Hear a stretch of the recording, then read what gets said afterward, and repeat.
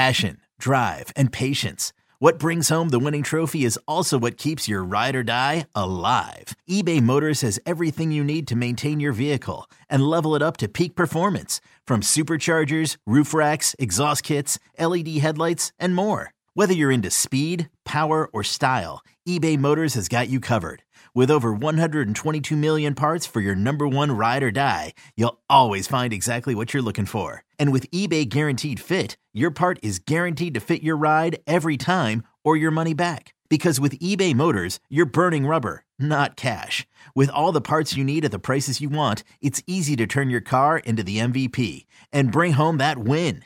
Keep your ride or die alive at ebaymotors.com. Eligible items only. Exclusions apply. Old Man Winter here. If I had it my way, it would stay winter all year long. Short days, wind chill, black ice, and a good polar vortex. Oh, heaven. Wait, is it getting warm in here? Your cold snap is over, Old Man Winter. Spring has arrived. Spring. Spring is here, which means it's the perfect time to get away in the Hyundai you've always wanted. Visit the Hyundai Getaway Sales Event, where you can get great deals on all of our award-winning Hyundai models, like the tech-filled Tucson and Kona, as well as the spacious Palisade. Enjoy wherever you go with the peace of mind that comes with America's best warranty and 3 years or 36,000 miles of complimentary maintenance. But hurry in, these deals won't last. Add more joy to your journey at the Hyundai Getaway Sales Event. Now get 0% APR or up to $1,500 bonus cash on the Hyundai Tucson. Now, during the Hyundai Getaway Sales Event. Offers end soon. Call 562-314-4603 for details. You're listening to Orange and Blue Bloods, hosted by EJ Stewart and Tommy Beard. Let's get to it, New York. Well, let's get to this game we have Thursday, the last game of this work week. It's rivalry week in the NBA, and one of the NBA's oldest rivalries gets renewed Thursday night in Boston. The Knicks head to Beantown to take on the Celtics at 7:30 Eastern on TNT. Of course, that usually means 7:50 because of how late those games end up starting. Boston has the best record in the NBA right now, 35-14, but they have lost 2 in a row. We mentioned earlier on the show they dropped a game to the Miami Heat. Tuesday game they were winning. The Heat came back and won that one. This is only the second matchup between these two teams this season, meaning the Knicks and the Celtics. The Knicks lost to Boston 133-118 on November 5th at the Garden. It was one of the worst defensive performances the Knicks had all season. I remember that one. Tatum and Brown were just going crazy from 3. The Celtics feature arguably the best two-man tandem in the league in Jason Tatum and Jaylen Brown. Tatum is among the top candidates for MVP this season. He is third in the NBA in scoring at 31 points per game. So I'll start there, Tommy. How did the Knicks slow down Tatum and Brown in this one? Well, they first have to hope that that the Celtics are again shorthanded. Last night in their loss to Miami, C's were playing without Jaylen Brown, who's dealing with a right abductor injury, without Al Horford, who's dealing with low back stiffness, without Marcus Smart, who's nursing a right ankle injury, and without Malcolm Brogdon, who was out due to personal reasons. So that's the first thing. They have to hope that those guys don't return. We'll get an injury report later this evening, Thursday prior to Friday. But Marcus Smart's still a week or two away. But then again, Robert Williams did return. He's been dealing with the left knee injury management, but he did play on Tuesday. Jaylen Brown, again, they listed it as an abductor injury, but it's basically rest purposes. So it sounds like, Tuesday was the second night of a back-to-back for Boston. So that's one of the reasons why, Peyton Pritchard played 41 minutes. You certainly won't see, I assume you won't see that again. Again, we'll wait for the injury report, but the recipe's, pretty much the same. Defensively, Knicks need to kind of step up, stay on their P's and Q's, a little bit more switching. They're going to need, obviously Quinn Grimes to play at his defensive best. And they are also going to need, again, assuming Jaylen Brown returns to action, RJ Barrett's regression on the defensive end. We saw it again Tuesday night, other than that strip steal from from Mitchell has been an issue, and it continues to be an issue. If you look at the defensive metrics, his Raptor rating, basically all that stuff points to especially it looked like he was making strides in his sophomore season, played his best ball as a defender last year, even though he was a little bit inefficient offensively. This year, it's been a step back in the opposite direction. So, there was even talk that RJ wanted to establish himself as a defensive All-NBA defensive team guy. He's been anything but this season. And when you play a team like the Celtics, who have the best scoring duo in the league, you need your perimeter, your wing defenders, your forward defenders to step in, step up. We'll see if RJ's up to the task. Yeah, I mean, those guys are a load to handle when it comes to Brown and Tatum. I mean, their shot creation. Talk about again, two guys who can shoot from anywhere. It's a tall task, and it's going to take. And unlike some of the other matches they've had, where kind of like the last game, where IQ and Deuce and Grimes, that trio can kind of handle those smaller guards. These are guys 6'7", 6'8", so. Yes. You can't rely on IQ to cover Jason Tatum. You can't rely on Deuce McBride to cover Jaylen Brown. Like, those guys are too small. So it will be a lot of RJ Barrett's responsibility to keep those guys in check.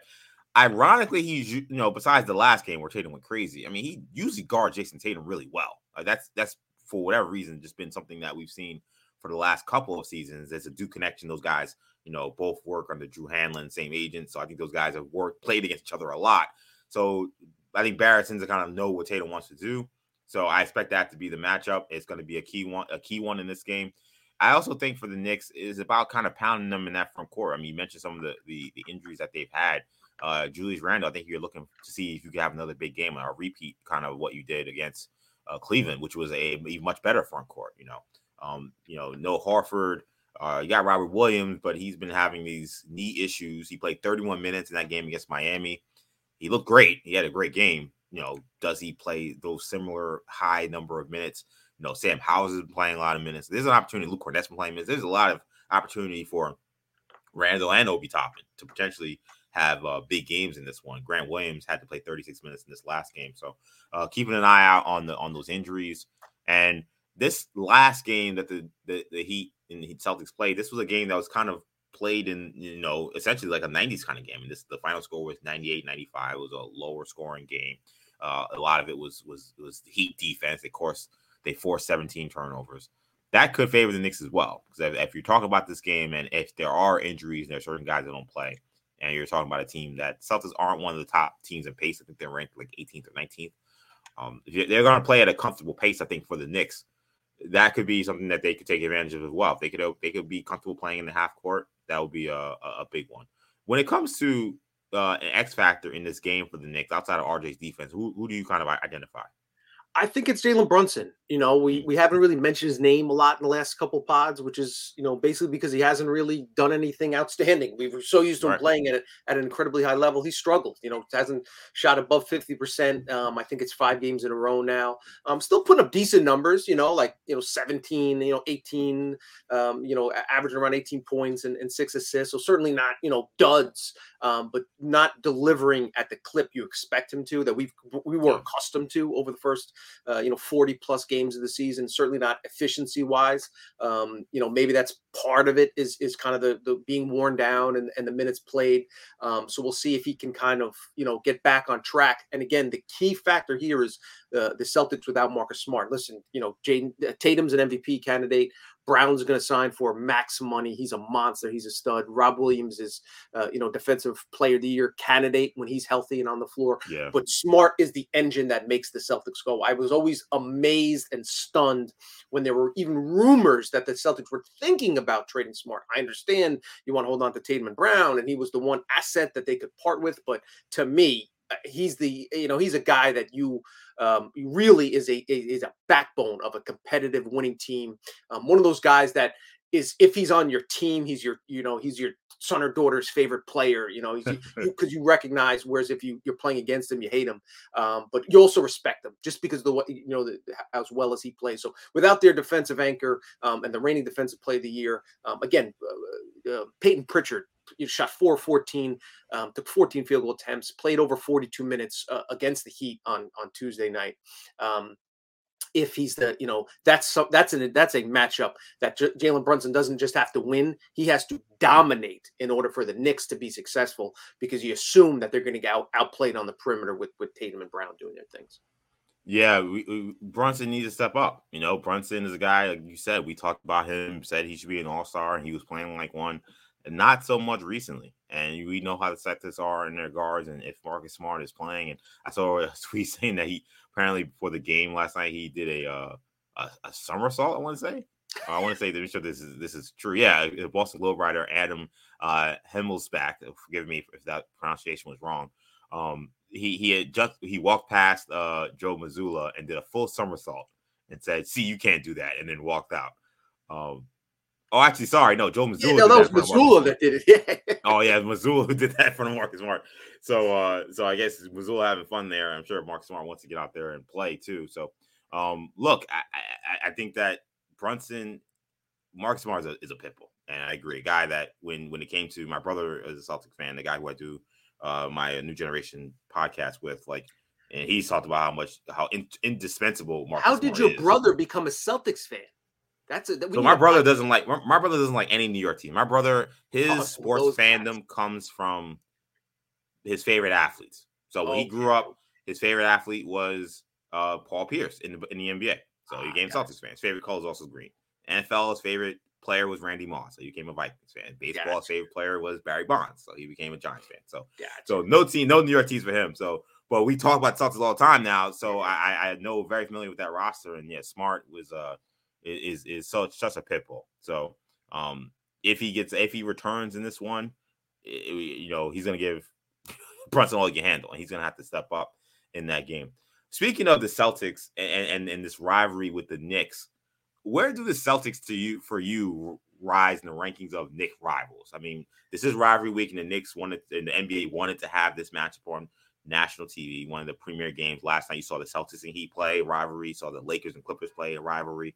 So the Knicks and Celtics identified also as rivals in the league's eyes. We know the Knicks have rivalries with the Heat, rivalries with the Pacers. Where are the Knicks and the Celtics rivalry list among your rivals as a Knicks fan? Yeah, I'm obviously near the top. One of the quote unquote original six. One of the first founding members of the association. And if you ask Clyde Frazier, he'd tell you number one. Those days predate the 70s. Obviously, when the Knicks when they're more competing for championships, even the 80s. When Larry Bird and McHale and Parrish were at their peak, and Patrick came along and knocked the Celtics out in that game 5 at the Garden, the Boston Garden, that is. But again, those I was too young to appreciate or kind of develop any type of feelings toward Boston. So for me, as 43 years old, is the Bulls, probably first and foremost, or the Pacers and the Heat are kind of right in that mix in terms of teams that really are competitive. Last 20 years or so, it's hard to have a rivalry.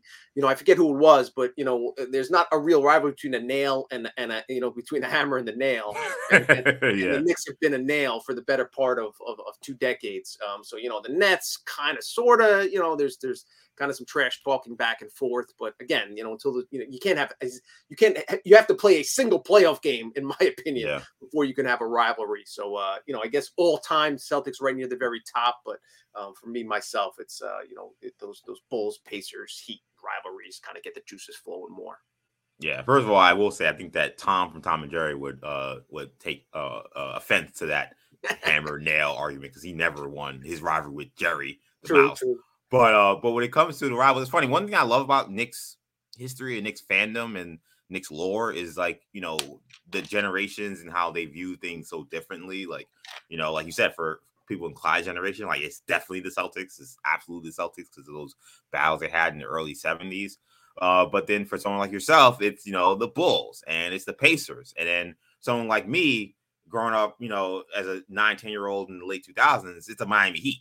I mean, the Miami Heat, to me, those rivalries, PJ Brown flipping Charlie Ward. I thought that was a year where I thought, Knicks are going to go to see a championship, and I was actually going to see it. I was actually going to watch them in the NBA Finals, because I was born in 94. I was born in 91. 94 I was alive, but didn't watch or know what was going on. 97, I'm 6, so I'm just getting into the NBA.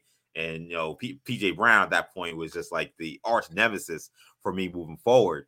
So, like, for me, it's the Miami Heat. It's not so much the Bulls because, like, I didn't really grow up, like, hating Mike because by the time, like, I was watching, Mike was on the way out. So, it is interesting. And I think for a lot of maybe young fans who are Knicks fans now, maybe it's the Nets.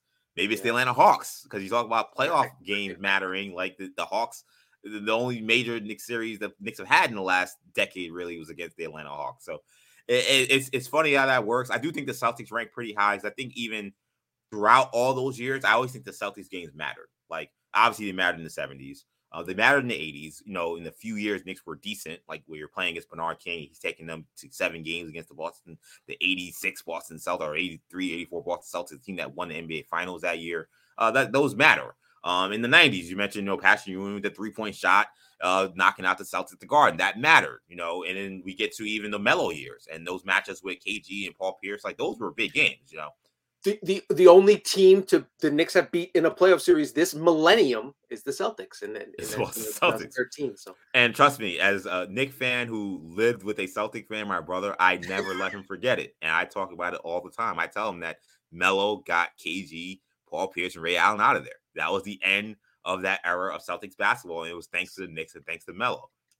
So I think the Celtics rank really high. Like, I mean, objectively speaking, like, I think they have to be top 3 because of that, because, like, it stands the test of time where some rivalries kind of come and go.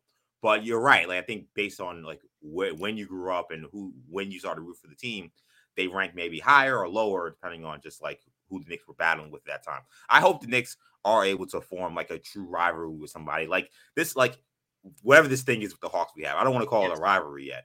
But it's fun. Like, it's fun. Like, these games mean a lot, and losing to them sucks. And then when the Knicks beat these guys, it means a lot. So it kind of gives you a taste of what could be if the Knicks finally are able to get their act together and have these strong competitive games. I think even going, I was there Christmas Day, and the Knicks are playing the Sixers, and Embiid's giving it to the New York crowd. Like, I'm thinking, like, man, wouldn't this be a great rivalry? The Knicks and Sixers, another Atlantic Division rival. That would be awesome. So hopefully the Knicks can continue to improve and we can get a real rivalry in New York. I think nobody gives it in terms of trash talk like New York fans. So let's hope we get that. Bing bong. There you go.